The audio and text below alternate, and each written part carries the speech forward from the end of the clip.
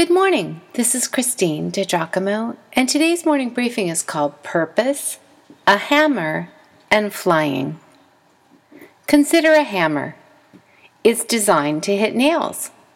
That's what it was created to do. Now imagine that the hammer never gets used. It just sits in the toolbox. The hammer doesn't care. But now imagine that same hammer with a soul, a self-consciousness. Days and days go by with him remaining in the toolbox. He feels funny inside, but he's not sure exactly why.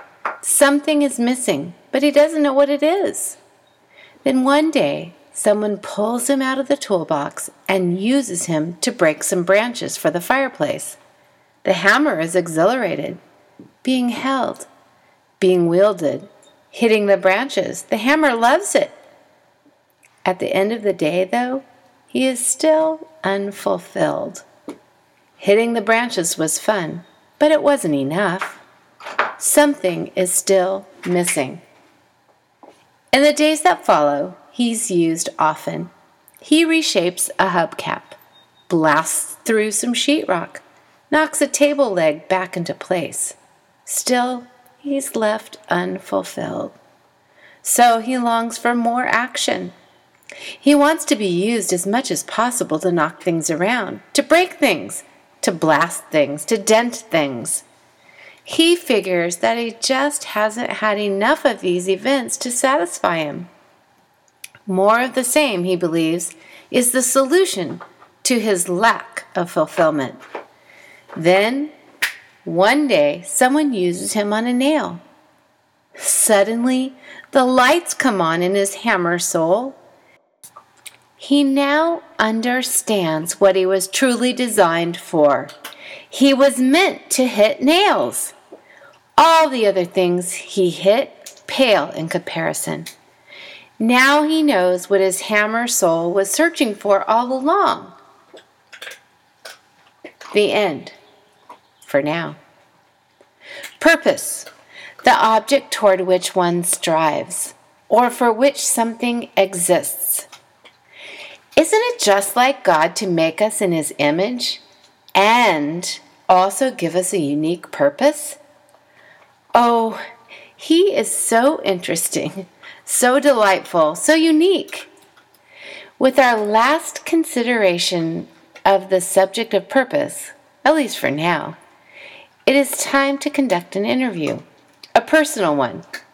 And at this point, I suppose it's valuable to print this out, if you haven't done so by now. And then fill in the blanks, such as, I think my purpose is. What do you think your purpose is?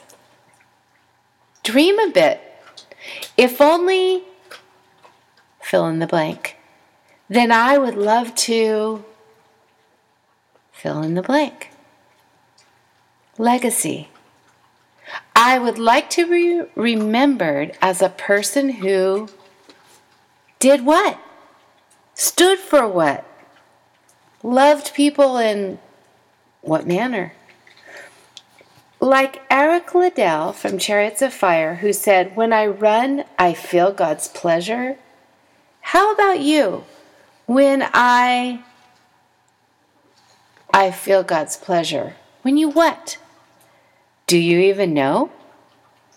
What do you enjoy doing? What comes naturally to you?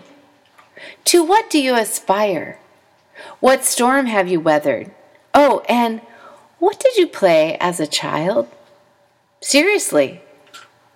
When we act out of any or all of these influences, we feel God's pleasure.